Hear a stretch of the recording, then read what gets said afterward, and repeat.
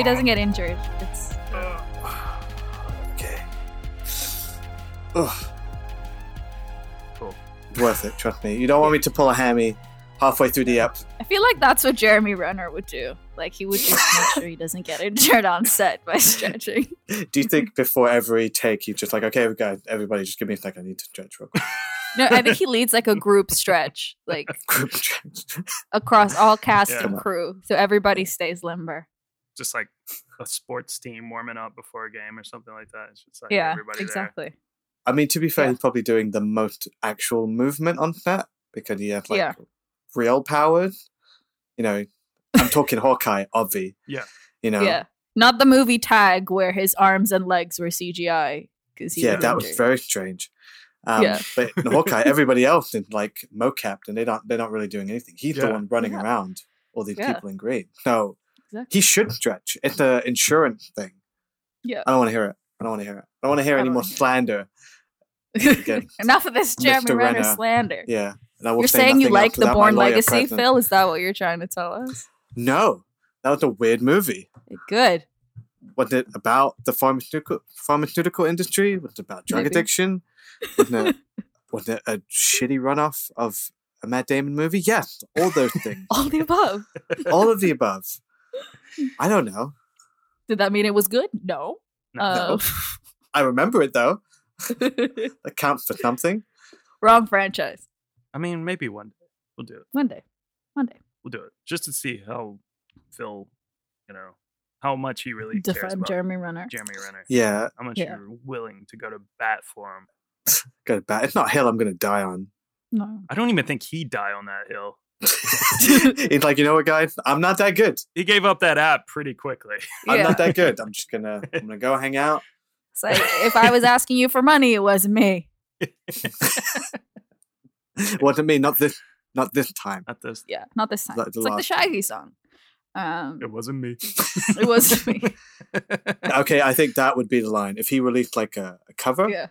version Or of you should Shaggy, do a this wasn't me. country The cover country of version, It Wasn't yeah. Country Me by cover. Oh my Shaggy. god. Yeah, as long as he doesn't, perpetuate an accent. Yeah. I didn't create that app now. It wasn't me. What's the guy? What's that boy's name? Tom Hanks' son, but not the Oh, good one. Chet. The other one. Chet. Chet Hanks, who Yeah, speaks, his who thinks patois he's a accent. Jamaican man. Yeah. He's Yeah. like that politician who Yeah. tweeted about being a black guy. he's just pretending, and everybody has The to go along politician with that it. tweeted as a black gay man. Yeah. And so on and so forth. I agree with myself and the black gay man. It's a black gay man. Which he was not. Sorry, No, how hard he we're off tried. the rails today, guys. Yeah, that was like actually like a year ago that story came out as well. Welcome to a franchise presented by the Breadcrumbs Collector, the podcast where each season we go through some of Hollywood's biggest movie franchises, one film at a time, as we try to figure out what makes a franchise good, what makes a franchise bad, and what makes a franchise work. This is your host, Jonathan Foster, and I am here today with my little Jeremy Renner zombie boy, Phil. How's it going, Phil? It just won't die this bit. This is like who I am now. And we're early on still. Yeah. See if we can Yeah. drag it out to all 20 episodes, however many this will be. If I'm still Every a Jeremy episode Renner boy. ever. It'll go on the Pod Charles Cinecast too. I don't like him that much. It's just funny. Well, we should have said that before we Yeah, before it took started. it and Too ran late now. with it. You open up a can of worms, man. Yeah. Yeah. I'm all right. You're all right. And we're also here with the OG co-host. Who is it? Ariana Nantaputri. My daughter. What's up, Ariane? Hey, Dan. I'm LG. How are You're you, LG. Jonathan? How are you, Phil? Oh, good. Good. Oh, good. I got my Braves jersey on, anticipating that one I day can see. we will See that? do a Mr. Baseball. on, Mr. Baseball. A separate podcast. How are the Braves doing? I don't know what. Dude, It's Aren't they season doing on? well? I'm getting Or no? I'm so nervous, man. Like by the time this episode goes out, their fate will be made. It will be had. It will be done. I think the World Series will be going on. So who knows if they'll be in Damn. it. But anyway, the Braves Okay. are doing the same thing they did last year. Last year, they were up 3-1 on the Dodgers, who are arguably the best team in baseball, 3-1 in a best-of-7 series, and they lost it. And now this year, they were up 3-1 again. Oh no! And the Dodgers have come back. Now they're playing Game 6 tonight, and I'm just like so nervous that they're gonna give up that shit again. It's fucking annoying. I Dodgers feel like the are good annoying. like Knicks juju that's being spread around, like because the Knicks won, and I think it'll spread around all the weird teams now that they're gonna win something. Yeah, Yeah. like what we had with Man City here. Yeah, come on, let's. You just need money, and you need Brad Pitt managing. Like the team from Ted Lasso. I'm kidding. I'm kidding. Yeah. I know what football. Well, I is. mean, it Football. sounds like a bit of a Ted Lasso thing, like of what's going on with the team this year, because they've had like basically the worst fucking like start to any season, and then they have actually come back and they're like in the semifinals of the postseason, and they are doing weird ass shit. Like one of the players just started wearing pearls for no reason, baller. and it was Mhm. and he Is that called him- safe? Is that regulation? Yeah, I mean they're always wearing fucking The necklaces. sound and is stuff, so it's distracting. kinda They're crazy. cool. But yeah, The he's jingle he- jingle. They it's about it, and he said it's because he's a bad bitch, and that's Hell yeah. fucking awesome. Hell yeah! Awesome, I'm a bad bitch. Do what I want. awesome. yeah, And then like exactly. everybody, they were wearing Everybody started wearing pearls, pearls. like in the audience and Yeah. stuff, and that sounds like a joke.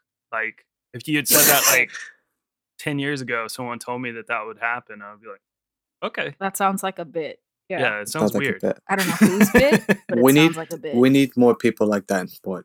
Like a Dennis Rodman type. Yeah, You mean they go to North Korea and like who knows what happens? Yeah, not that more bit. people like that. We need more people Yeah. like Dennis Rodman and Steven Seagal who befriend these dictators and then aren't allowed Yeah. back in the country.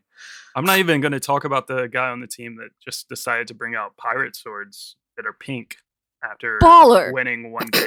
And Oh my That's god! Are the That's like Braves something just highly. slowly coming out like as a team? The Braves sound like a 30 Rock bit now. oh, that they're all just like just the queer team of baseball or something. Hell yeah! Yeah, and they're like I mean, finally like acknowledging Queers- it. That'd be Do like we get hilarious. baseball? That'd be- I don't know. Fucking amazing. Especially like the fact that they're in Atlanta and like half Doesn't fly. of the fan base would totally not be down. like, For pearls and pink pirate swords. but surprisingly, there's quite a few awesome Yeah. fans online that are full of like a very mix of wonderful people, and I've found that pocket on Twitter, and that's lovely. That's Um, nice. That's nice. So you can tune out the fact that probably the other half are quite horrible, Horrible. people. Yeah. They're all on Facebook. They're all, that's That's fine. they're all there. No one goes there except for those people. Yeah. If you were on the Braves, John, you could bring out Stevie when Yeah. you go out to play. The black cat, just let her loose. Yeah. On the field. I've seen that before in a baseball just game, and against it the makes rules? no sense. Like how a cat got loose in the stadium. It's like, all right, we get a bird, whatever it is. But Yeah, who brought a cat? How did a cat get? Stevie would be incredible at baseball. Are you kidding? Yeah. Oh yeah. She's sleeping Where's that now, little so- weirdo? Oh, she's asleep. See, she's an athlete that knows when to get her rest. Yeah. Exactly. Why are we talking about baseball? Because you talked about your Yeah. Braves jersey. It's because I'm in London and I can't enjoy myself because I live here now and I have to stay up late as fuck in order to like even try to catch a baseball game. And I feel like a zombie in London now. Nice Um, segue. So we What are a save. dealing with quite a London heavy film. It's close to the Hell bone yeah. for all of us. Uh-huh. So I say, I don't know, guys, let's just get into it. Yeah. Antonia Kirk of the London Evening Standard said, Shaun of the Dead is a cute, successful zombie spoof built on a central joke. If the undead actually came to London, supposedly turned on town of nattering youth, no one would really notice. Tim Sure. Roby of the Daily Telegraph said, it may only be April, but what we have here is pretty likely the British comedy of the year. It's knockout final punchline planting a silly grin on your face that takes some time to fade. Kim Newman of Empire Magazine said, even when in danger of self-destructing, it catches laughs with smart lines, silly observations, or blokish inside jokes about zombie movies, video games, and pulp nibbles. That's like the Edgar Wright specialty. Yeah. Claudia Puig of USA Today said, the movie bogs down and humor seems to dry up, though the blood continues to, well, spurt and spew. She didn't like it. Too much blood. Too much blood in the zombie movie. I don't like it. Richard Roper of Ebert and Roper said, the second half of the film is just a standard horror movie showdown with a few mildly amusing gags. He also didn't like it. But who did like it? Roger Ebert said, has its pleasures, which are mild, but real. But he gave it a favorable review. I love that. Like when you go to Rotten Tomatoes and they just like take like what's supposed to be like a fresh rating from a critic, but then they always just put like a really kind of horrible line. Like it just doesn't sound like you really liked it. Yeah. And you might have noticed that someone's missing. Missing. Our boy Felix Vasquez Jr. went back to his grave for this one. He slept on it. Maybe it was a little too British. I don't know. But we have. Don't watch foreign films. That can put people off here to watch foreign. But we have an old pal from last season on franchise with the Fast and the Furious. Ari, you could probably guess who it is. I'm still reeling from don't watch foreign films. Peter Travers of the Rolling Stones. Rolling Stone. Popcorn with Peter Travers. Hell yeah. Though I prefer the hardcore zombie scares of Danny Boyle's 28 Days Later, Peg and Wright, this is like Penn and Teller, who are rumored to resemble a real-life Shaun and Ed, keep the blood and laughs gushing. Yeah, I mean, I guess they do, so let's get to it. I see. What's the deal? We may have to kill my stepdad. Listen, Mum, sit tight, okay? You're not safe there. We're coming over. I don't want to cause a fuss. We're coming to get you, Barbara! We've made it through the night, dawn, and day of Romero's Dead trilogy, and now we find ourselves in the second side mission of Season 2. We move on to the old smoke, foggy London. Not with Danny Boyle's rage virus, not zombies. Now, don't you be calling them zombies. He doesn't like that. They're not zombies, according to They're not zombies. Which I don't get, because they're definitely zombies. Because they're British. Because they're foreign. Because they're British, they're foreign. John and I can say that. But with the I'll take it. Student of Romero zombie films, a friend of the Prince Charles cinema, but a man whose films can really cause a stir with some people. Oh. One, Edgar Wright. Phil, with what? What? Movie? Shaun! Shaun of the Dead.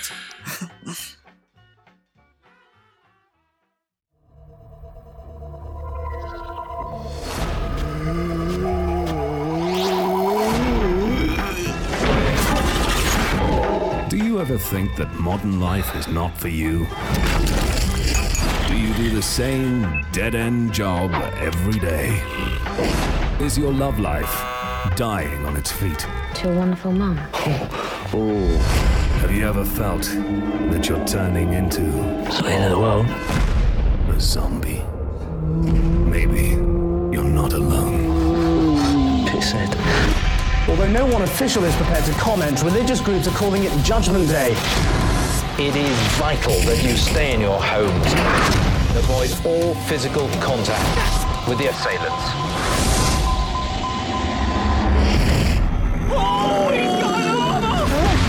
So, what's the plan? Bash him in the head, that seems to work out. Why have we got to go to Lizzie's? Because I love her. All right, gay. Do something! Wait there. Hold it there. I'm coming!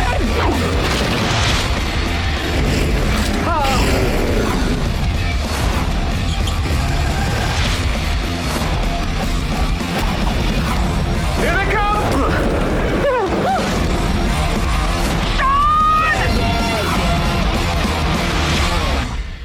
Stuck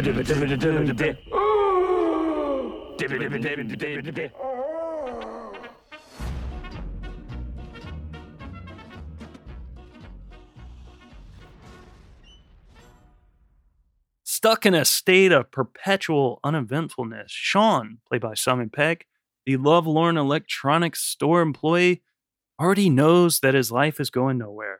Whiling away the time playing video games and downing pints at the neighborhood's pub with Ed, played by Nick Frost, his best friend and I guess roommate? I don't know. He doesn't seem to pay anything. He's just there. Sean is letting his girlfriend, Liz, Kate Ashfield, slip away. As if that weren't enough, there's something strange going on in North London. Now, as an unexplained plague threatens to take over Britain from end to end, for the first time in a long while, Sean has to rise to the occasion and risk life and limb to rescue Ed, Liz's flatmates, Diane and David, who are played by Lucy Davis and Dylan Moran, his mother, played by Penelope Wilton, and his stepdad, played by Bill Nighy. His plan, you ask? Take the car, go to Mom's, kill Phil, grab Liz, go to the Winchester, have a nice cold pint, and wait for this all to blow over. Now, how's that for a slice of fried gold? It's the 2004 horror comedy and first installment in the Three Flavors Cornetto trilogy, directed by Edgar Wright and written by Edgar Wright and Simon Pegg. Shaun of the Dead. Hot takes out the gate. Do you want to go first? Yeah, I think John should go first, actually. Yeah, ladies and gentlemen, you never go first. This is my pick.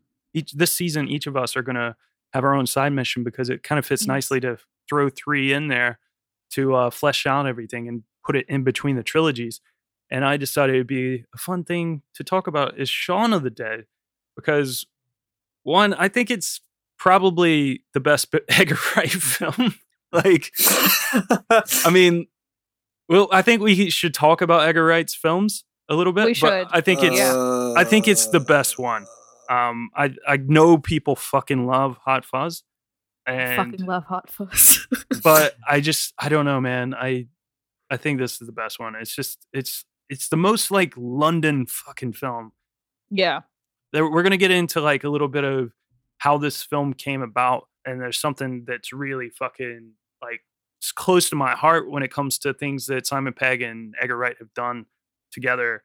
And this is like, I just feel like this is just a really good example. It's something even as like an American person, when I first saw it, it just like, it made so much sense. It's so funny. It's just weird and strange. And then when I moved to London, it was just like even better because it's the perfect London film. It's like, you feel how like this place just turns everyone into zombies. It's like, it's a working class movie. It's like everyone's going to work. And it's like the whole idea that like no one would really fucking pay attention to the fact that this is going on here for a long time. It's one of the most cold cities in the world.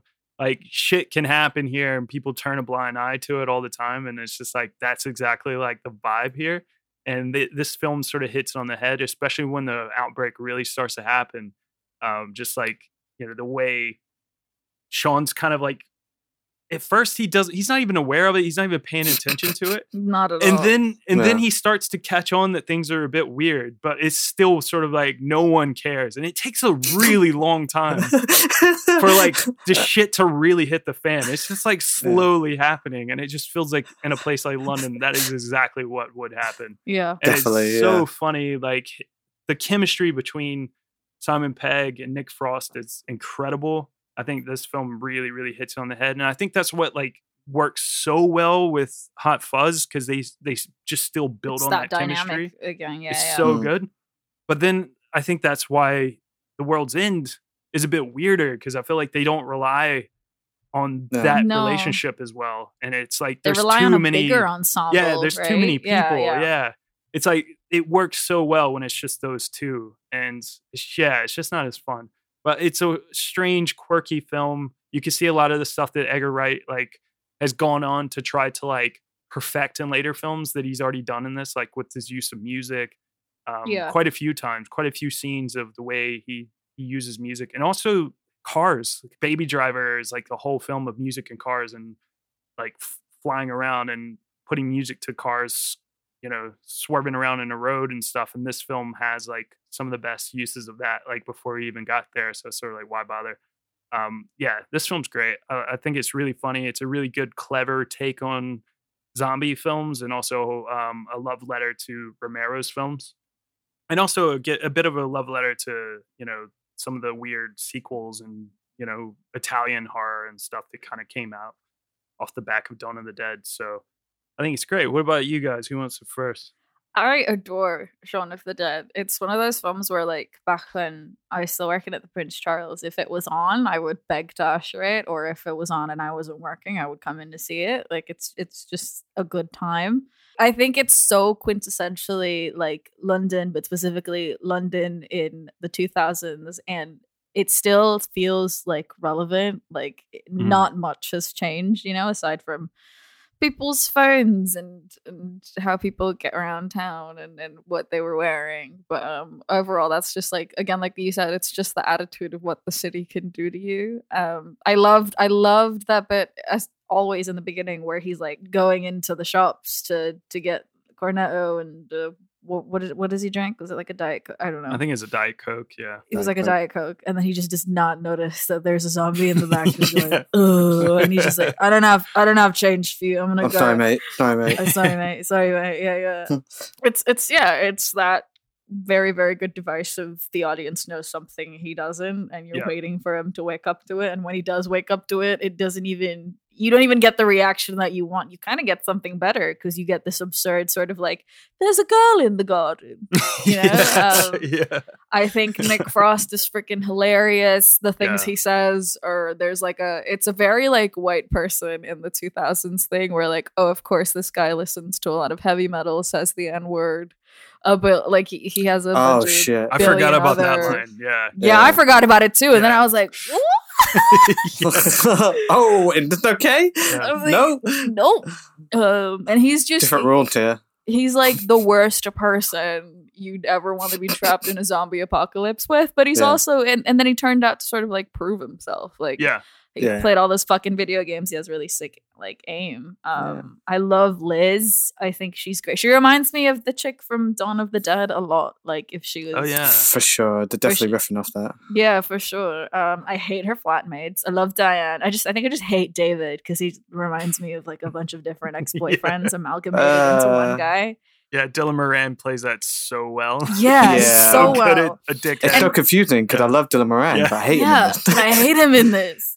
He's so annoying in this. And I love that bit where they meet the other group. And it's Martin Freeman and Tamsin Greig and Matt Lucas all the way in the back. And they're just like, it's a good gag. There are a lot of really good gags. Yeah. And I do agree with that one review that where like the second half doesn't feel, as strong as the first half, but it's still really good. I think, where else are you going to go when you're locked in a pub, which is, again, quintessential London. I think we've spoken about this before. Like, if we were all in London during the zombie apocalypse, we would run to the cinema. Mm-hmm. Like that shotgun above the kiosk. Yeah, perfect.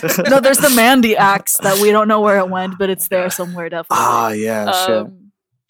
Or like the heavy rope thing, pole thing. But I digress. We have cricket bat from we Shaun of the Dead screening because of Shaun of the Dead. Because of Shaun of the Dead, but not fulfilling. Yeah.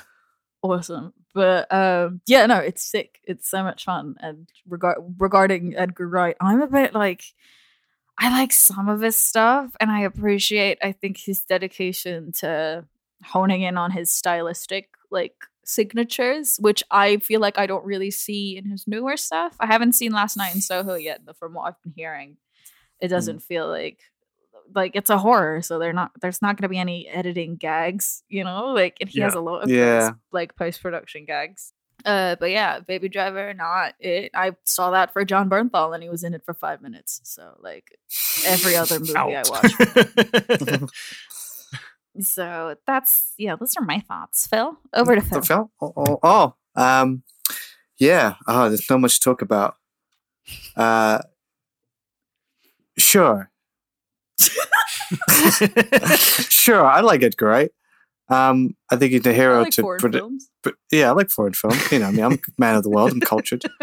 And Edgar Wright is, a friend of the cinema, and I appreciate how supportive he is of British cinema. Yeah. And he's a fucking hero to British nerd everywhere. He's literally what everyone wants to be. It's like they, managed to carve out a little niche in Hollywood now and making his own movies without ever really having to sacrifice his own sort of style.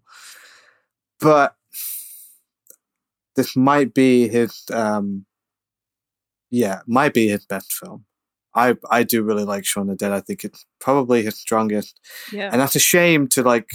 I really like Spaced as well. I haven't seen all of it, but this takes a lot of all the best stuff from Spaced and manages to pack it into a homage to the Romero zombie movie, which we know very well now, but while also being a very good zombie movie in its own right, adding some own unique thing to it. There's a lot of stuff you haven't seen in other zombie movies here. It's not just riffing off other stuff. What I am always impressed by Shaun of the Dead, it genuinely balances its humor, its drama, and emotion really well. Yeah. And again, it's surprising. It's all these people that haven't really pushed themselves since this movie, I feel like. Like Simon Pegg is like really fucking good in this movie. Yeah. Like really relatable. And when he has to cry, you fucking feel it. And it's a horrible thing to watch, to go through with him. But to do all that, and the second half isn't as much fun, but I feel like it needs to get there because, again, something this movie had, that's something the Dawn of the Dead remake didn't even have, was that it keeps the poignancy of the original Romero movie. The Romero zombie movie. Zomero movies, for sure. Yeah, it still has its social commentary. It's not, hitting you over the face with it, but it's there, and it's a strong part of the movie. It's something that always sticks with me. And yes, very London, very proper British, go down pub, get a pint, that sort of thing. Yeah. That's how everyone in London would react. And John, that's one of my favorite things. The slow fucking burn of just nobody noticing apart until there's one in your garden. You're like, oh, for fuck's sake. Throw a record at it. Yeah. But not the Stone Roses record. No. It's clearly the end of the world, and you're like worrying about what are you keeping it for? Like, fuck, who cares? Yeah. No, but it's funny and it's sweet and it's violent and it's insanely quotable, and I find it more memorable than the later movies. Yeah, he's just a little bit hit and miss for me. Yeah. To be, the more I think about it, but I think there's only two of his movies I really like. I think and it's maybe like the Baby first Driver. two. I think no, it's not even that. I like Hot Fun. Okay. I don't think it touches this one. World's End, I think it doesn't.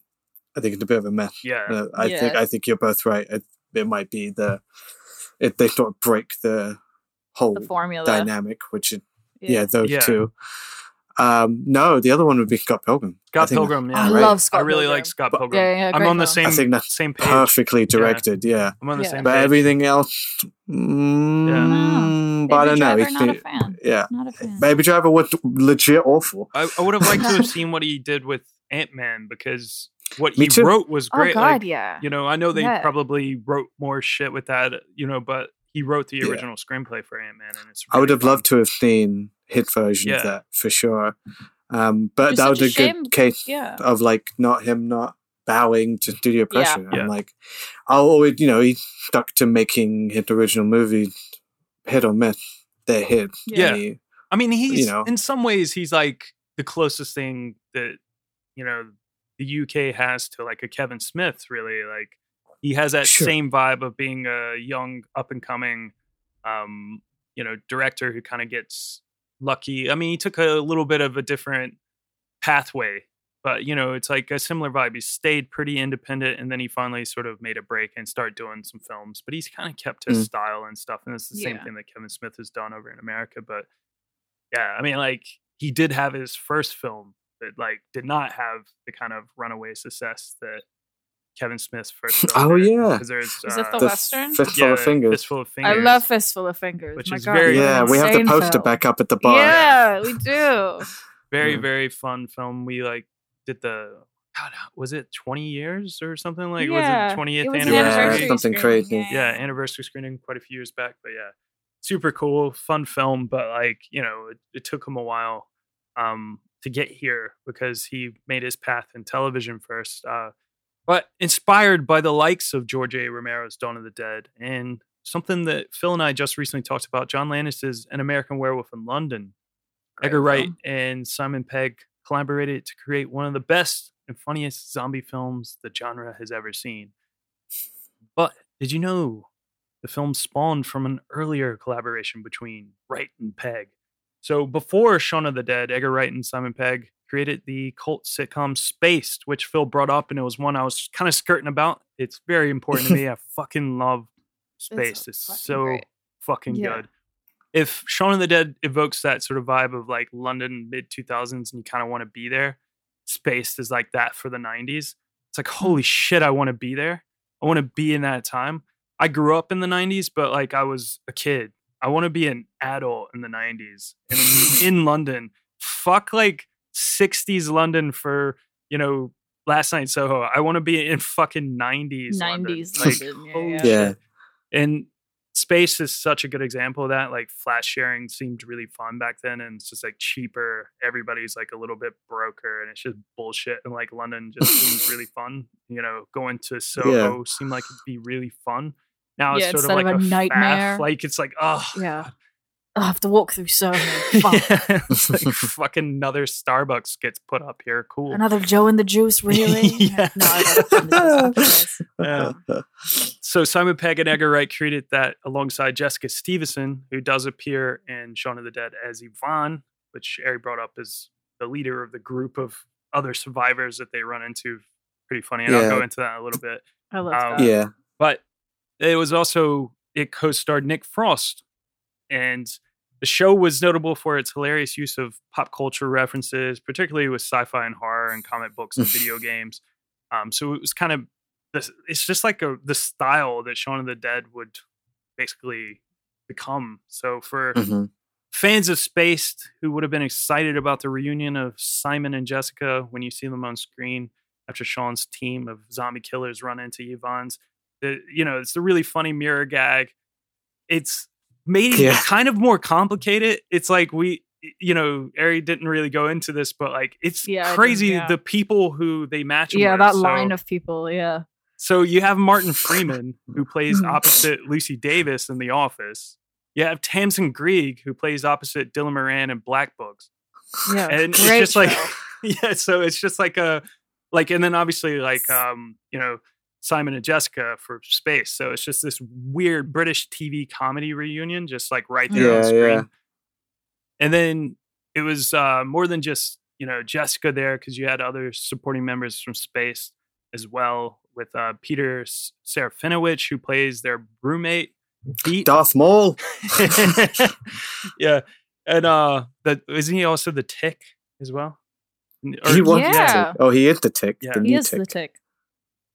And then you get canceled. Julia Deakin, who plays Yvonne's mom, who's like mirrored Sean's mom. So that's Marsha from Space as well. And then we get Reese Shearsmith, who plays Dylan Moran's mirror. But, he was also, he's in a ton of shit, like Inside Number 9 and shit, but he was in Space as well. Yeah. So, there's like a big, huge Space reunion.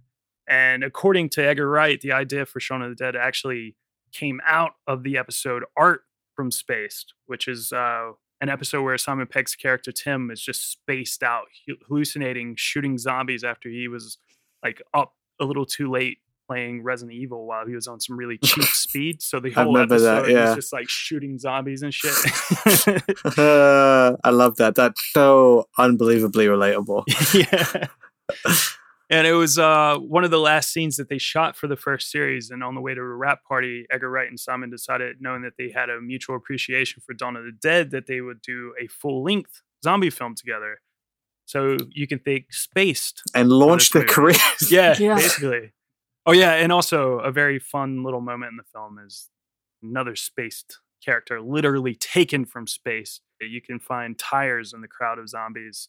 He's the short attention span bike messenger guy that's always wearing like the yellow cap and yellow shirt. He's himself as Tires in the crowd. So it's like a lot of Space exists references. in the same universe. The multiverse. Yeah. The Edgar Wright cinematic universe. Yeah. The Edgar Wright cinematic universe.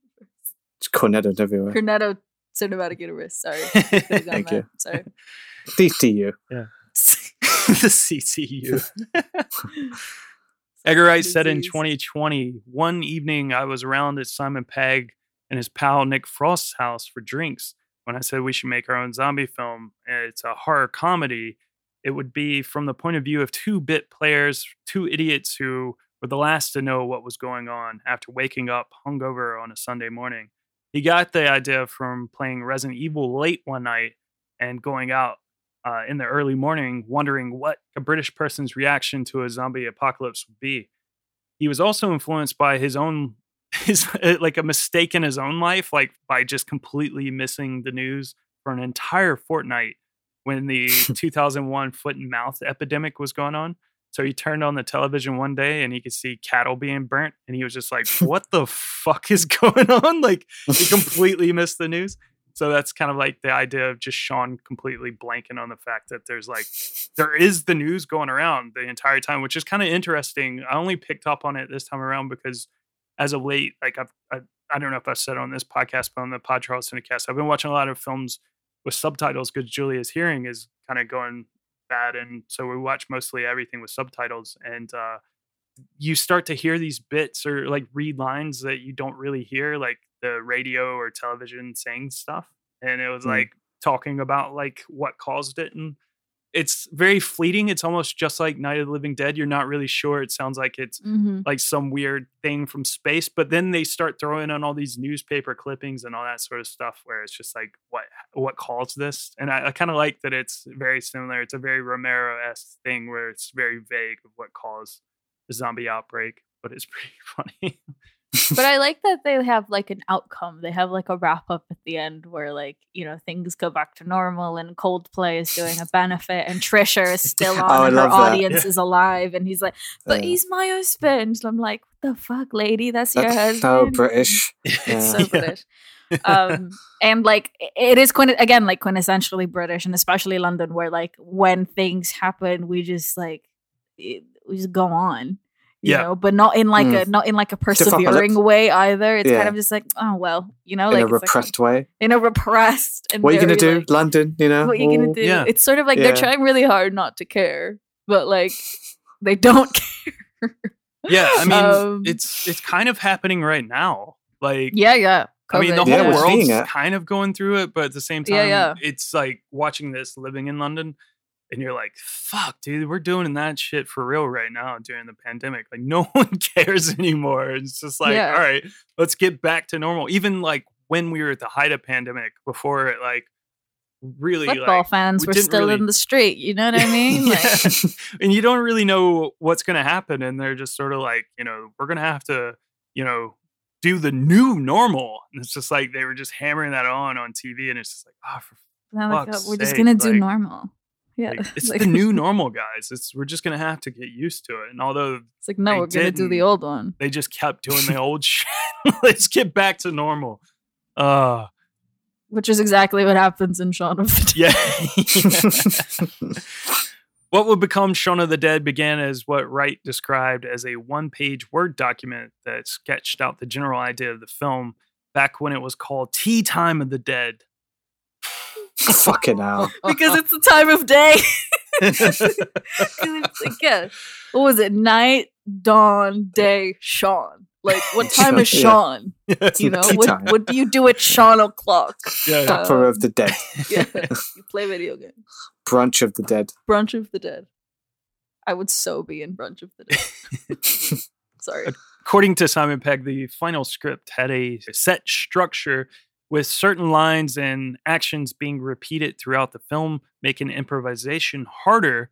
Only 2 scenes were improvised. When Ed begins to describe all the people at the pub, basically saying what they've done and all that shit. And then when Sean offers their associates some peanuts, like when they're all kind of like locked in at the pub, which is great because they set that up anyway, where it's just sort of like, you know, he's gonna screaming about snacks. Yeah, he's just gonna be like offering people peanuts, and then later he's just like, it's like, what big plan do you have? He has no plan. He's just in this fucking pub, which is great. I mean, it's like, I kind of want to be there though. It's like, what else are you gonna do? Like, how are you gonna survive this? What else are you gonna have do? a drink? Have a drink. Play some pool. It's great. And I love that little. I really like movies where something big has to happen for something little to happen. Yeah. Like Silver Lake done it really well. I don't know if you saw that. Under the Silver Lake done it really fucking well. This movie does it well. It's like a whole zombie apocalypse needs to happen in order for Sean just to fucking grow up a little and like apologize to his girlfriend and like maybe get a new place and get a job. About his you know, mom like exactly, like just take the next step, like take some responsibility and be a fucking grown up. And there's a little thing he has to do. And, you know, he just needs to make a plan. He just needs to figure out what he's doing. Yeah. And then he's thrown into a situation where he literally has to figure out what he's doing or everyone will die. Yeah. It's like that bit, like, men will do anything but go to therapy. And that's exactly it. Like, he will do anything else before getting his shit together. I know, me too, man. Like, I don't want to drive all the way there. I hate Zoom. I have to do like a telephone appointment and then I have to go there and I have to go there another the time. NHS, like it's and I have to like work on myself and the NHS is already you know over income. I don't want to add to it, you know. And then like the apocalypse starts and Phil really steps the fuck up. That's when he starts going to therapy. That's what it takes. Zombies. Yeah, my zombie therapist. He's just really good at listening. Oh my gosh, that would be.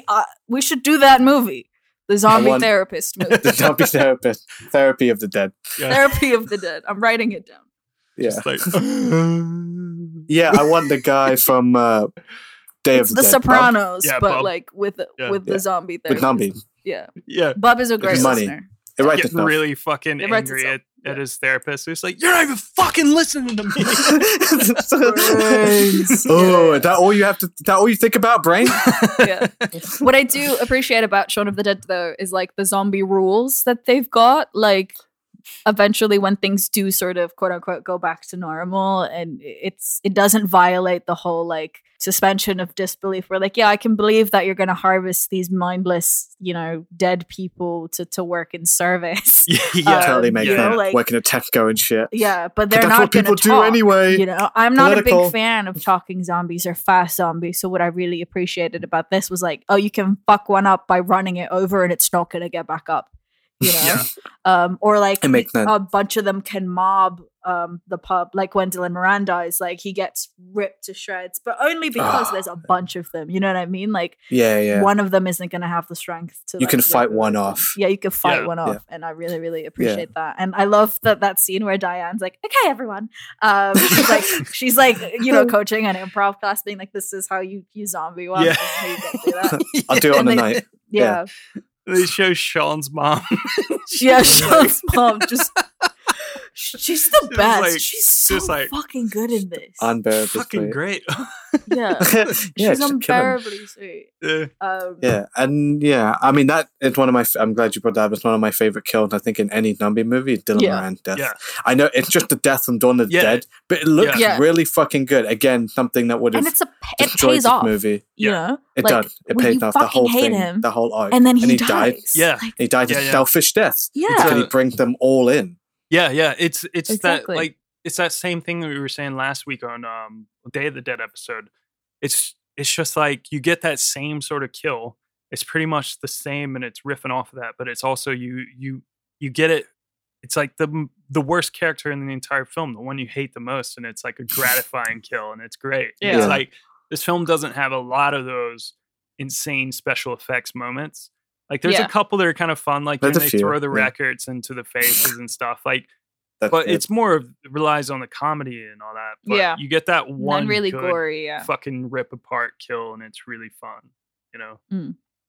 Well, Edgar Wright and Simon Pegg pitched the project to Film 4, who took it on until the production budget got cut back. And Edgar Wright at this time refused to take TV directing jobs again because he knew that it was going to like push back the project, and he really wanted to make the film, and it put him in a lot of debt at the time. Other companies kept passing on it, and according to Wright, because they just weren't sure what the tone was, and they said it wasn't scary and it's not that funny, and they just didn't get it. So it's kind of like, it sounds a lot like what happened when, you know, American Werewolf in London was getting made. It's just like people weren't really sure. It's funny, like this is so many years later. It's like how can people still question like horror and comedy together? But it's something that like they just don't seem to get. Like I don't want to fund this. I don't know. But eventually, Working Title Films picked up the project, which Edgar Wright thought was hilarious because it's usually, that was reserved for like making the British like romantic comedy films and romance films and stuff. So it was a really strange film from them to put money into. So let's get into a little bit about the cast. I mean, obviously we have Simon Pegg and Nick Frost. Holy shit. Those two together are just perfect. I mean, like, it's magic. Like, I can watch any of the films, even if they're like dumb, they're always like really fun together. Like even like Paul. It's like apparently they got the idea for Paul during this film. It just took them a long time to make it, but they came up with the idea while they were on set. Just it's a similar idea. Yeah. It's like a road trip film. I think I get and I get like the idea is strong enough. But I think it was stronger tier, like the marriage of, like a slacker comedy with the zombie genre worked really well. And he'd done that every time with that pairing. I know Paul wasn't made by Edgar Wright, but like, that was them doing sci-fi, doing Alien, done it better, had a more believable setup than like Hot Fuzz done. Okay, we're doing like big over the top action movies with the slacker comedy, like stylings of Edgar Wright. But it turned into this weird cult thing at the end, and it's still good, but like it's not as held together. And then World's End, it's just a fucking mess of ideas where it's like we're doing the apocalypse and we're doing Alien and all this stuff, and none of it really comes together. And that's my problem with that one. And that's the nice thing here. And those two, they're like fucking Abbott and Costello. Yeah, right? that's like what I was going Laura to say. Hardy. They work perfectly. Isn't Simon Pegg in Truth Seekers, the new Amazon show with Nick Frost? Yeah, didn't they develop it together? Yeah, they did. And I think it's really funny as well. But it's also sort of, I think, like they're adapting to what the market demands of performers like them, as in like, what we do in the shadows is huge now. And so, okay, we're going to do a Ghost Hunter show. Like, but it's still with them. But I feel like with their dynamic, I like that you brought up Hot Fuzz because initially it's still that like straight man versus Nick Frost's dumbass, It's not as apparent as like in Shaun of the Dead where it's like two friggin' slackers, except one of them wants to change. But every other project they've done together, it's still at the core. And I think when you brought up how like Working Title only funds like rom-coms and romantic films, at the end of the day, their relation, it's like a love story in itself. It's a love story between Sean and Ed, but it's also a love story, Sean and his mum and Sean and Liz, and it's really like it's really sweet. And I think all of those films, I'm not saying all of Edgar Wright's films, I like those, like Nick Frost and Simon Pegg, that combination, there's a lot of like love there, as corny as it sounds. And I think that's what really, like, among other things, works for them. It's so real though. Like I was reading when I was like, doing some research that Nick Frost kind of like just came on to space because like Simon Pegg found him. He was like working at a pub or something or a cafe, and he didn't have any acting experience, and just like really liked him, so he brought him on board. And then just since then they've just been best friends, and living together and all sorts of shit. And and like I randomly the other day just caught them having a like Nick Frost was on Instagram just doing like a live just on there talking while he was waiting in line to get some petrol, and Simon Pegg jumped on, and they're just like having this really, I mean, they're best friends. You can see it. They're just so sweet together. It's really cute. And it's like, that's what you get from these films. Like when you said Abbott and Costello, Phil, it was like, why don't they do more of that? Like that's something that's really it's been a while missing now from Hollywood, is like a pair of people who just do a bunch of films together.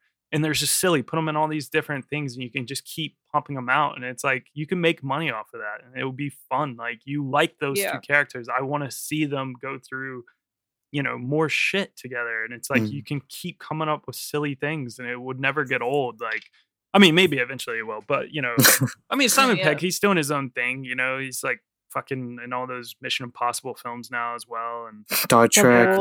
He really broke out of it, I think, more than any of them. Like Nick Frost is still very much a comedy guy and a big figure in like British cinema. But Simon Pegg broke Hollywood in a big way, and he still is the British guy. You know what I mean? Like, he still is or playing the same Scottish guy. guy. Yeah, they never ask him to play American, which I really appreciate. Yeah. It's just not believable. Yeah. We get a good like, we're coming to get you, Barbara. Barbara? Yeah. Oh yeah, his Sean's mom's name mom was is Barbara. which is a nice little nod to Nice touch. Night of the Living Dead. But did you know the production actually wanted Helen Mirren to play that role of Barbara, Damn. which she turned down with a note that said she'd rather play other funnier characters, like Queenie Shaw from the Fast and the Furious. Hell yeah. Shout out Queenie Shaw. Burn. But that role would eventually go on to Penelope Wilton, and she's great. I mean, she's playing the total Barbara character anyway, just completely like in shock, like especially after her In husband denial, passes away. really. Yeah, completely in denial. Like- Yeah, they want me to make you a sandwich. It's like, no, mom. Yeah. Like, Hmm. there's Are we zombies gonna outside. wait for the doctor? Like, I thought the doctor. I thought that was so fucking hilarious. For some I've reason. run it under a cold tap. It's fine. Perfect. Bill Nye just fucking. Yeah. Like, it's Oh, it's not nice, a problem. I ran it under. Yeah. Yeah, how could I not like this film? They just talk about killing Phil for most of it. Yeah. I'm like, yes. Kill me, Phil should be please. like a Kill Bill parody. Kill Phil Volume We'll 1 and 2. eventually get around to. Yeah. Yeah, we'll make Kill that Phil. after Phil makes his film. That's our next movie. Yeah. Is just like Kill Phil. once we get really upset Kill with Phil. how Phil directs us, just be like, all right, kill Phil. Yeah. Kill Phil. I want it. That'd be great. I'm down. Yeah. Yeah, I'm writing that. The second film, it's about the making of the first film, Yeah. but Yeah, it's everyone the in the cast and crew is disaster trying to kill me. But like, yeah. I really wanted to kill him. It was great. I like fucking hated it. Yeah, and it's like a mockumentary It's a stuff. Like, mockumentary, this is it's the like end, you know? Yeah. It's like, fuck that dude. Yeah. Yeah, but it's only like no one gives any actual examples. They just say they just really want to kill you. Yeah. Just really Yeah, wanna and kill every Phil. cutaway, It's just I'm like, like a little really look, nice. just being like, I really want to kill Phil. One day. Sean's stepdad is Bill Nye. That He's whole fucking it's great. insane. I mean, basically Yeah. he accepted the role after Edgar Wright sent him a script to read, and he was just like down for it. I mean, he's pretty like much a established just like guy in UK cinema, you know, like Yeah. a lot of fucking films and TV shows and stuff. But Hmm. yeah, I mean, he's great. And the whole thing you brought up, like Simon Pegg crying and stuff, and it's not particularly with that like that scene in general.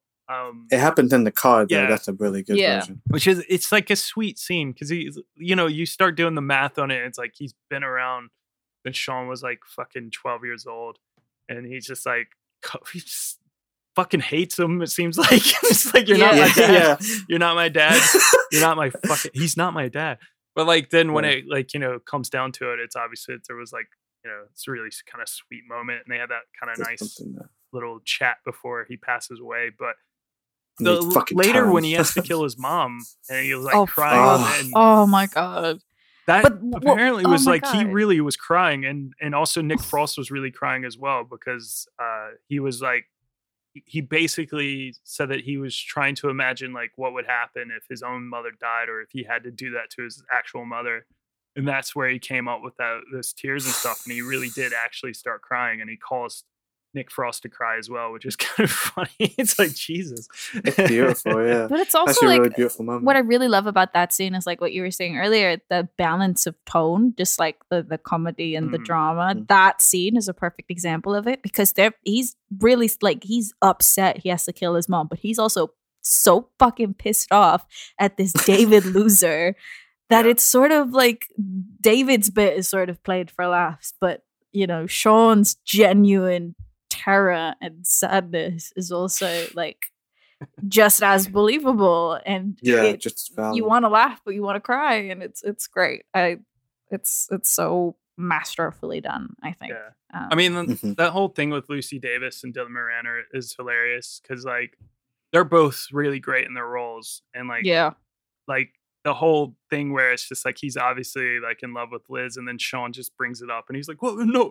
And then she just in that proper British way. Yeah, Lucy no, Davis. No. Brilliant. Denial, Tea. repress. He's like, "Look, I picked you up in college after I realized that like you know she wasn't going to be with you, and I was like there to pick up the pieces and all that. And I'm well aware of the fact that you're in love with Liz, but Yeah. I've gotten over it. It's just so sad. It's just like, oh, you're stuck with this. But Sean dickhead. had being, the older, the bigger man there. Bigger where he's like, person, I've yeah. accepted it. Yeah. I've grown past it. You need to too. And he won't even fucking admit it. He just runs away. Yeah. You repress, you push it down, you Yeah. deflect. This is England. Like, it's very, yeah. And this is England. And this is England, and this is England, yeah. For the benefit of radio, Phil just pointed to his head and his heart. Yeah, just for those watching at home, yeah, I'm doing a Stephen Graham impression. exactly. We have a lot of zombie cameos. So we've got Rob I mean, a lot of these you probably won't even notice, but we have Rob Brydon as a zombie in the film. Joe Cornish, who would later become a director. Attack the Block. Yeah, big friend of Edgar Wow. Wright. Oh my God, and yes. his producing partner Attack and the stuff. So Block. yeah, they're like friends and shit. So he was in it. We have Antonia Campbell Hughes, which is an actress that's like, in a lot of films and stuff in the UK. She was in it as well. And yeah, you mentioned Coldplay. All right, so the Yeah. reason why they're in the film is because Coldplay. Because only Chris two Martin- members survived the apocalypse.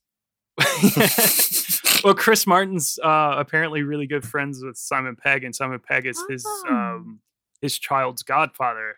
So yeah, so they got them in the film, and they Cute. actually do play zombies in the film as well. So Chris Martin and Johnny Buckland from Coldplay are zombies as well. Awesome. That's very fun. And then as a signature sort of thing that Romero would do, making himself a zombie in the film, Edgar Wright plays one of the zombies in the Remembering Z-Day footage at the end of the film. When they're like, Yeah. that's such like, And the guy on the news, I'm obsessed with that newscaster just being Yeah. like, I can't believe I had to say those words.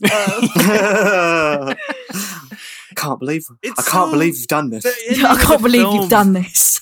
The ending of the film is just so like it would happen that way here, though. It's like yeah. It's It's great. Yeah, ridiculous. it's genuinely. It would- it's they would do genuinely that a here. great modern update of what, Yeah. like Romero told in a long form version of how humanity dealt with it. yeah, Shauna did that like a really quick, like, let's fast forward, let's see Snappy, what would yeah. actually happen. Yeah. And that is honestly probably the more realistic thing. I mean, depending on how out of control the virus is, it's either going to be a fucking Walking Dead wasteland, or it's going to be like you're shooting zombies on the way to work. yeah. Yeah. It's going to be that, like COVID. Yeah. It's going to be that normalized, Yeah. and that we become that accustomed to it, Yeah. that it just That we're becomes a gonna part of life. complain And about another it, thing to like- ignore. You just Yeah. make them slaves, like another slave Yeah, in the it's great. system. But Because then like that's that's great. What, That's it's so so cyclical. George because Romero. That's just Yeah. like what yeah. everyone else. But then they'll rise up. But Yeah, and everyone then was they'll rise already. up and overthrow the humans again. Yeah. Yeah, brilliant. I mean, the whole idea was like that. It's just poking fun at like London British people apathy. just being enslaved in their stupid Yeah, jobs literally. and stuff, and then you just Yeah, minimum wage. throw another actual zombie who is a slave into the mix. And I mean, you have them on those like Takeshi Castle like sort of rip off TV shows like as well, Yeah. like and The that's- freaking oh my Wipeout. God. Yeah, like- yeah, Yeah. ridiculous. Oh, Well, I'm funny. obsessed with the Chacha. Like when they had Trisha on, I was like, they would Yeah. so do this. Like they would have zombies on Good Morning Britain if that They happened. fucking would, yeah. Yeah. Pitt Morgan would be like, He's Yeah. my On it. husband, but Be I s- still love him. Do you sleep with him? Uh, Insane. Love it. To find extras willing to be made up as zombies, the filmmaker put out a call on fan forums devoted to space. So another space comes in to save the day. So about 200 extras were eventually recruited through online fan forums. And apparently, in a nod to Romero on Day of the Dead, all the extras were paid £1 for their troubles. And Edgar Wright said in 2020, the zombies spent a week cooped up on set. They had to stand outside the Winchester, the pub where the heroes take refuge, banging on the windows and not doing much else really. When we eventually involved them properly, they had this electric energy, a pure, crazy hysteria. Originally, there were 40 stunt performers hired to be the zombies, but the production realized that they would need a lot more to fill the set pieces. So many fans responded to the online call, and there was about 150 zombie extras hanging around set until the local children saw the zombies being made up, and they wanted to be involved too. So leading to another 50 zombies being added into the film. Yeah, so they shot the film over 9 weeks between May and July of 2003. The production filmed in London on location at Ealing Studios. Many of the exterior shots, though, were filmed in North London areas of Crouch End, Highgate, Finsbury Park, and East Finchley, which is kind of where I think Simon Pegg and all them hung out a lot. The electrical appliance shop that Sean works at is actually a real shop in North Finchley, but the scenes where the pub, the Winchester Tavern pub, were filmed was actually here where I'm at, over here in New Cross area. Damn. Yeah, that was shot at the Duke of Albany pub, which is still there, but the pub's not Ish. there. So Yeah. it was Aw. partially demolished and turned into flats in 2008, Of but you can course still it was. go and see the building, and it still sort of looks like it. Mhm. The Winchester shame. was based, though, on a pub called the Shepherds in Highgate, which Simon Pegg and Nick Frost used to go to all the time, and I think Edgar Wright used to try to convince them not to go to the pub all the time. Like, so it's like, come on, let's do something else. And that's where I think the whole idea of going to the Winchester became like a joke in this film. That's just all they do. So Yeah. Imagine if we hid in the Phoenix during the zombie Yeah. apocalypse. We would know. It's like, but we always go to the Phoenix. We Yeah, 'cause it's the always only go- place that's quiet. It's the only place that's quiet. Britney playing like yeah. Yeah. max volume behind you. Yeah, and the drinks are overpriced, but they're Yeah. strong. Yeah. So they'll get you there quick. Survive on shots. Yeah. Yeah. Yeah, they're for the real workers of the West End. But I find it funny that he made a better movie about pub in this movie, not about a pub. Yeah, than and the then movie pub he'd crawl. make later about Yeah. a pub. About- Literally about a pub crawl, Yeah. building to a pub at the end, named after a very specific pub. Yeah. Yeah. Not filming at that pub, Yeah. Which I thought was And- weird. which was weird. It's just in the middle of the country. Yeah. Like, it's much better here Yeah. in definitely. the Winchester, weirdly enough. Like, he said everything you'd want to say about pub culture here, Mhm. rather than literally a whole movie based around it. Which is so bizarre with Edgar Wright, because I feel like with his career, we were talking about it, kind of just like his earlier stuff, I think, are stronger than Yeah. the stuff he goes on to make. I mean, obviously he becomes Definitely. more skilled and he wants to tell the stories that he wants to tell. But for some Yeah. reason, the ideas that he continues to get across were, like, to me at least, said better in his earlier stuff, like in this or in Hot Fuzz. Yeah. and- They Yeah. seem like, I'm not going to project on this guy. They Yeah. seem a little detached now. Yeah. Where like you can see in his early stuff where those ideas come from, and they obviously come from a real personal place based Yeah. in real friendships and real history. And I guess once you get past those ideas, it's like, oh shit, what would make a good movie? Yeah. This, Yeah. that. He's It's like he's trying Yeah. to make Hollywood movies. Yeah. Yeah. It's like And he's told it his stories feels and like he's that. like doesn't have anything new to say because he hasn't had those other experiences yet, and it's just like Yeah. I don't know what else to talk about. I'm like, you know? when were you a 60s, like a doppelganger to a 60s singer? Like, Yeah. when were you a blonde Yeah, girl, like Edgar? Yeah. yeah, right? like where's the connection that worked? But like Yeah. he could have done that, like John was saying about the 90s. Yeah. And it would have been like fucking perfect. Yeah. You were there. You defined what like a 90s teenager, 20-something was based in Mm. London. You could go back to that well, and that would make sense. You could make something about this time. Yeah, I mean, maybe going back to his roots would be better. I think a thing that I get from Edgar Wright is it just feels like sometimes he's like, I don't know, like he just seems to get off on being cool and having a lot of like That's it. ideas of things like that he likes. And putting like, all his these- friends in movies. like when yeah. you like see his list of his favorite films, there's like 1,000 films, and it's like, God, like how do you have 1,000 favorite films? You know, it's just like Yeah. clearly you should have like maybe 20 that you really fucking love, and you just struggle to get a top 10. But like, of course, I like X number of films, but I'm not gonna go on about them forever. Like, except for the fact that I have a podcast, like that I have, like, have to talk rotation. This is how we do 1,000 it. They like films, but- rotate for me. Like there Yeah. are phases, you know? Yeah. But it just feels like he's kind of like trying to please a lot of people, and it's just like, dude, just do what you know. Like that's where I feel like he just needs to go back and get back to basics, because like, Or rather, this- like, do this what is you just so want, but done. not worry about, you know, whether or not that's what expected of you. Do you know what I mean? Yeah. Like, I feel like he's trying too hard to break the mold that he Yeah, set for yeah, himself. Yeah. Even though if he just wanted to do that and ran with that instead of trying to make you know, a different, like, this is going to be a different Edgar Wright film. It's going to be dark. It's going to be, you know, there are going to be girls in it. And instead of, if you just, you know, again, like, yeah, doing something closer to his roots, but also still like something he wants to do, I feel like. Yeah. You know, Yeah, people- I'm just losing him a little bit. Yeah. I think that's Yeah, the thing we with lose his recent him, yeah. movie. I I'm think like, I don't post see Scott Edgar Wright Pilgrim, there anymore. I feel like. I think, Yeah. that was the perfect, and that was the nice marriage, I guess, like of, Him and you know, Hollywood. he came up. Yeah. Exactly, like, and it was a fairly obscure property that he was tackling, but the sensibilities were like his own, and he stayed really true to it, but added a lot of his own. Like, he made it not only a great comic book movie, but a great video game movie somehow as well. And then I think after that, Marvel got him, and I think Ant-Man probably broke him a little bit. Yeah. Yeah. And then after, I think now he's just like, I'll do whatever the fuck I want. I don't even Yeah. care if it works. Well, one thing he does quite like to do, and we get from this film, is put a lot of music in his Oh, yeah. movies. And Yeah. he plays a lot, you know, in the way that he weaves through the film. So the film is scored by Pete Woodhead and Daniel Mudford. It features a lot of sounds that are very reminiscent of Italian zombie film soundtracks by artists like Goblin and Fabio Frizzi. So, yeah, I mean, you get that a bit with the score that's kind of going through the background, but really the star of the film is just the musical cues that he you know, like, so he does take like Queen and shit. yeah. I mean, he does take cues from Goblin. He actually put, you know, the main theme from Dawn of the Dead in the soundtrack as well. And then also in the credits, you get the gong, which I mentioned that I thought it did play in this film, which is from the DeWolf Music Library. That's also famously in Dawn of the Dead. But the real story here is like all the other fucking songs. So yeah, you brought up the fucking Don't Stop Me Now. Phoenix. Oh my God. Like, Don't Stop Me Now by Queen.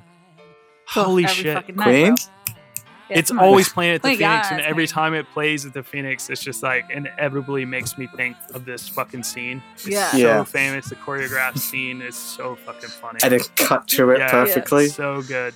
Like, so Imagine doing they- that at the Phoenix. Like, yeah. Well, there was one night like that song was playing, and it was before you guys were there, and it was Paul Gallivan, Red Beard Paul. Shout out other Paul. He was there, like, and he loved Queen as well, and that song came on, and it was his leaving night. He was like in tears, and we were all like, you know, like arms and shoulders, and just like he was just crying and stuff, and then like we were all just like miming like we were like hitting zombies with cool cues when that song came on. It was really funny. But yeah, it just always like makes me think of this film. It's so funny, man. Like, just every beat just hitting with the snare beats and stuff. And apparently they like actually had the idea to put Don't Stop Me Now in the film, and they, you know, basically just he said it was one of the most positive, exciting, happy tunes ever, and then just like mirroring it with the over the top violence and stuff in that scene. Yeah. Just thought it was really funny. And they like, Simon Pegg said that they actually had that music playing, and it was choreographed to the song and everything, even before it was cleared to be used in the film. So they had to like write Brian May and just beg him to let them use the song in the movie. Please. pretty please. We've done it now. Fuck. Yeah. Yeah. And like, Can't believe its you've use in done the this. film actually caused a bit of a rebirth for that song. I think it like started charting after the film, and then it also like introduced Queen to a new generation of younger fans, so they like got even more popular. So it's like pretty funny. We also have the opening scene of the film that's choreographed a bit.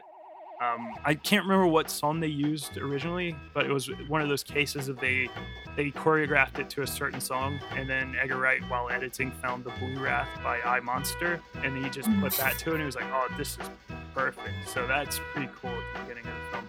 I mean, but you also get like Panic by the Smiths, Ghost Town by the Specials, Meltdown by Perfect. Ash, White Lines by Grandmaster Flash, and it ends sort of with, I think at the end of the film, Everybody's Happy Now by Buzzcocks, which is Yeah. solid, just sort of ending of the film. But yeah, fun soundtrack. I mean, you get that. That's the specialty now with Edgar Wright. He's all about his music. I know that a lot of people think that's a little bit to a detriment, especially when you do things like Baby Driver. Oh my god. Yeah. Fucking hell.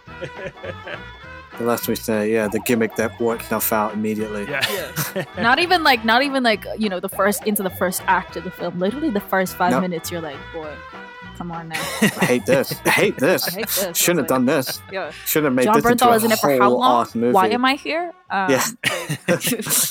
I'm gonna go home and watch The Walking Release the Dead. Bernthal cut. Yeah, I'm gonna go home and watch Walking Dead because The Punisher isn't a thing yet. Like, yeah. The film was distributed by United International Pictures, or the UIP, in the United Kingdom, and Universal Pictures in the USA. UIP created a heavy targeted marketing strategy, including hiring actors to play zombies and dropping them around London to create disruption shortly before the film's release. The campaign was designed to incorporate as many novelty media placings as possible to alert the attention of the young audience here in London. So ads were booked in newspapers, magazines, and TV. There was they had basically that classic image of Sean in the phone box and all the zombies crowding around him. And he's holding the phone, and the tagline says that the line is dead, and so is everyone else. Sick. A lot of phone jokes in the marketing. They Yeah. realized, it A lot doesn't of even phone go jokes on the tube in the film. movie. Yeah. Yeah. London Underground ads also featured a similar concept, but this time it's I think this is the famous poster with Sean on the underground, on the tube, and all the zombies are pushing against the glass and stuff. So Oh yeah.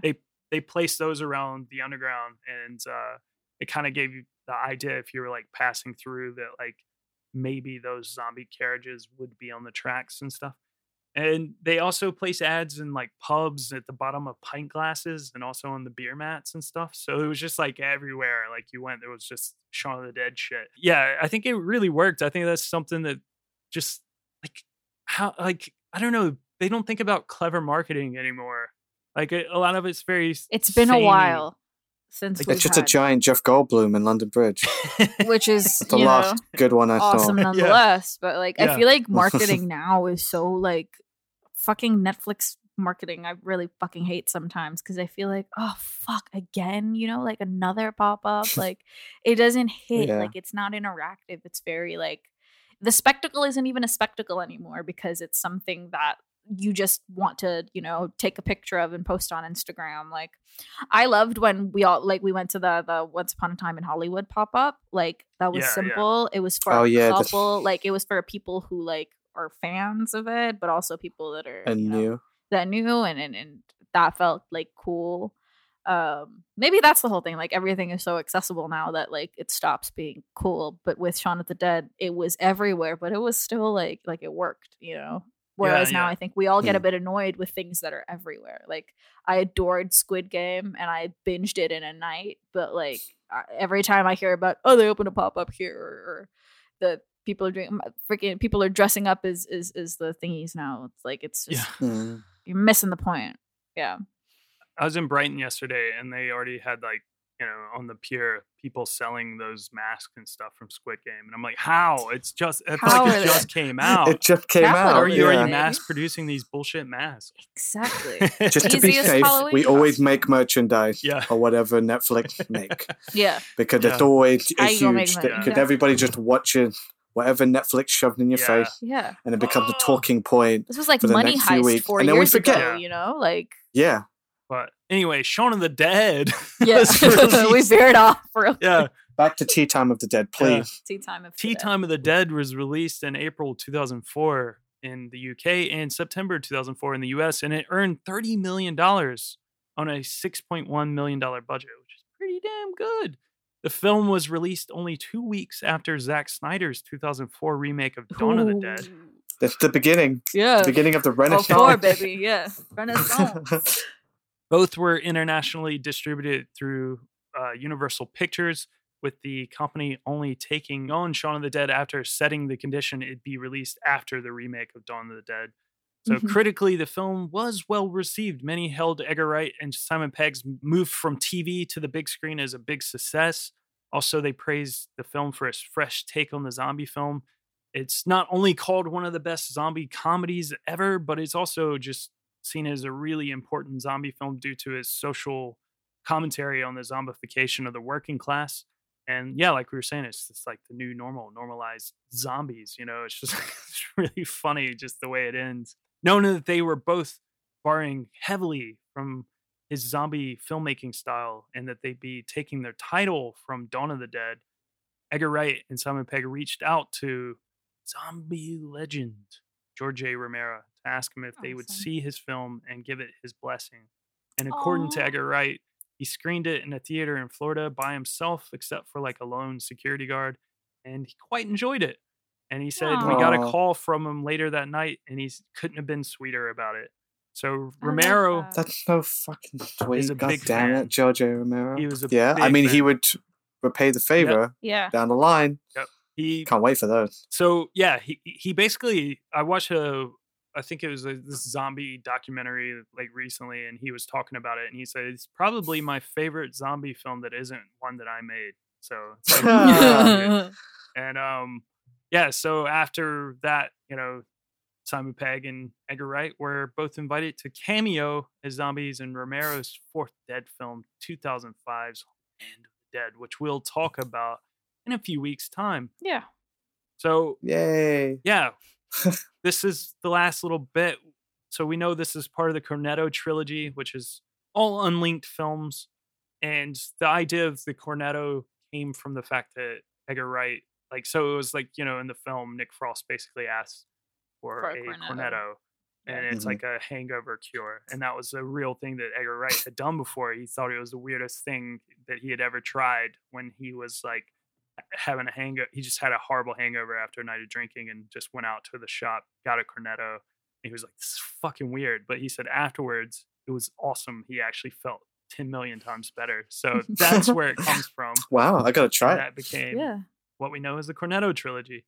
But did you know there was actually at one point an actual sequel considered for Shaun of the Dead where it would replace the zombies with vampires called From Dusk Till Shaun?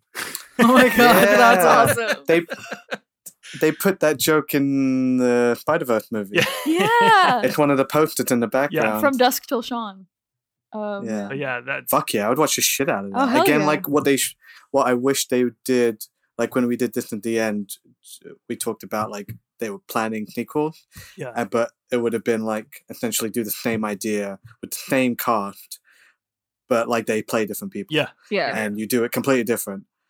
So you could do that. I guess it's a bit, limiting, but I would still. That's what you should do now. Yeah, I mean, that's why not? British Why the vampires fuck would be not? Talking about fucking earlier. hilarious. Like People would still love it. yeah, just culturally, like vampires in London, they would be like the worst of the worst, as in like they would not give a definitely. shit about anything. They don't tap in on the buses. They don't tap out on the buses. They, just, like, They don't wear their masks. They don't wear their masks. They don't fucking need to feel they're dead. Yeah. Yeah, I mean, can they? you get know, COVID? when we were like talking about like Abbott and Costello style things earlier, Yeah. it's just like that would be fun, man. Just seeing these two characters having to deal with vampires and all that sort of stuff. So, but yeah, all right. Well, we've been at it for a while and probably too long, so we've gotten a bit sillier with these zombie films. And it's time that we turn our attentions to our next trilogy in season 2. It's the loose series of sort of sequels to Night of the Living Dead with the Return of the Living Dead trilogy, kicking off with 1985's The Return of the Living Dead. Send more cops. Brains! Tina! Party! Yeah. As always, you can follow us at Breadcrumbs Pod on Twitter and Instagram and learn more about the Breadcrumbs Collective at breadcrumbscollective.com. Feel free to reach out and let us know what you think about the show. If you like what you hear, please subscribe on your favorite podcast app and leave a rating and review on Apple Podcasts, as it really helps us out and we would really love to grow this show. So stay tuned next week for the Return of the Living Dead. Let's party! Do you ever think about death? Get you, like turn you on, We'll think about that next week. Yeah. Okay, we'll return next We think about death all the time. Oh, sorry. Fucking podcast is about death. God damn it! Bye, guys. Bye. Boy. This podcast is presented by the Breadcrumbs Collective, home of the Pod Charles Cinecast, Caged In Coppola Connections, A Driptown Limerick, Maine, Franchised, and many more to come. Our shows are all presented ad-free and made possible by listeners like you.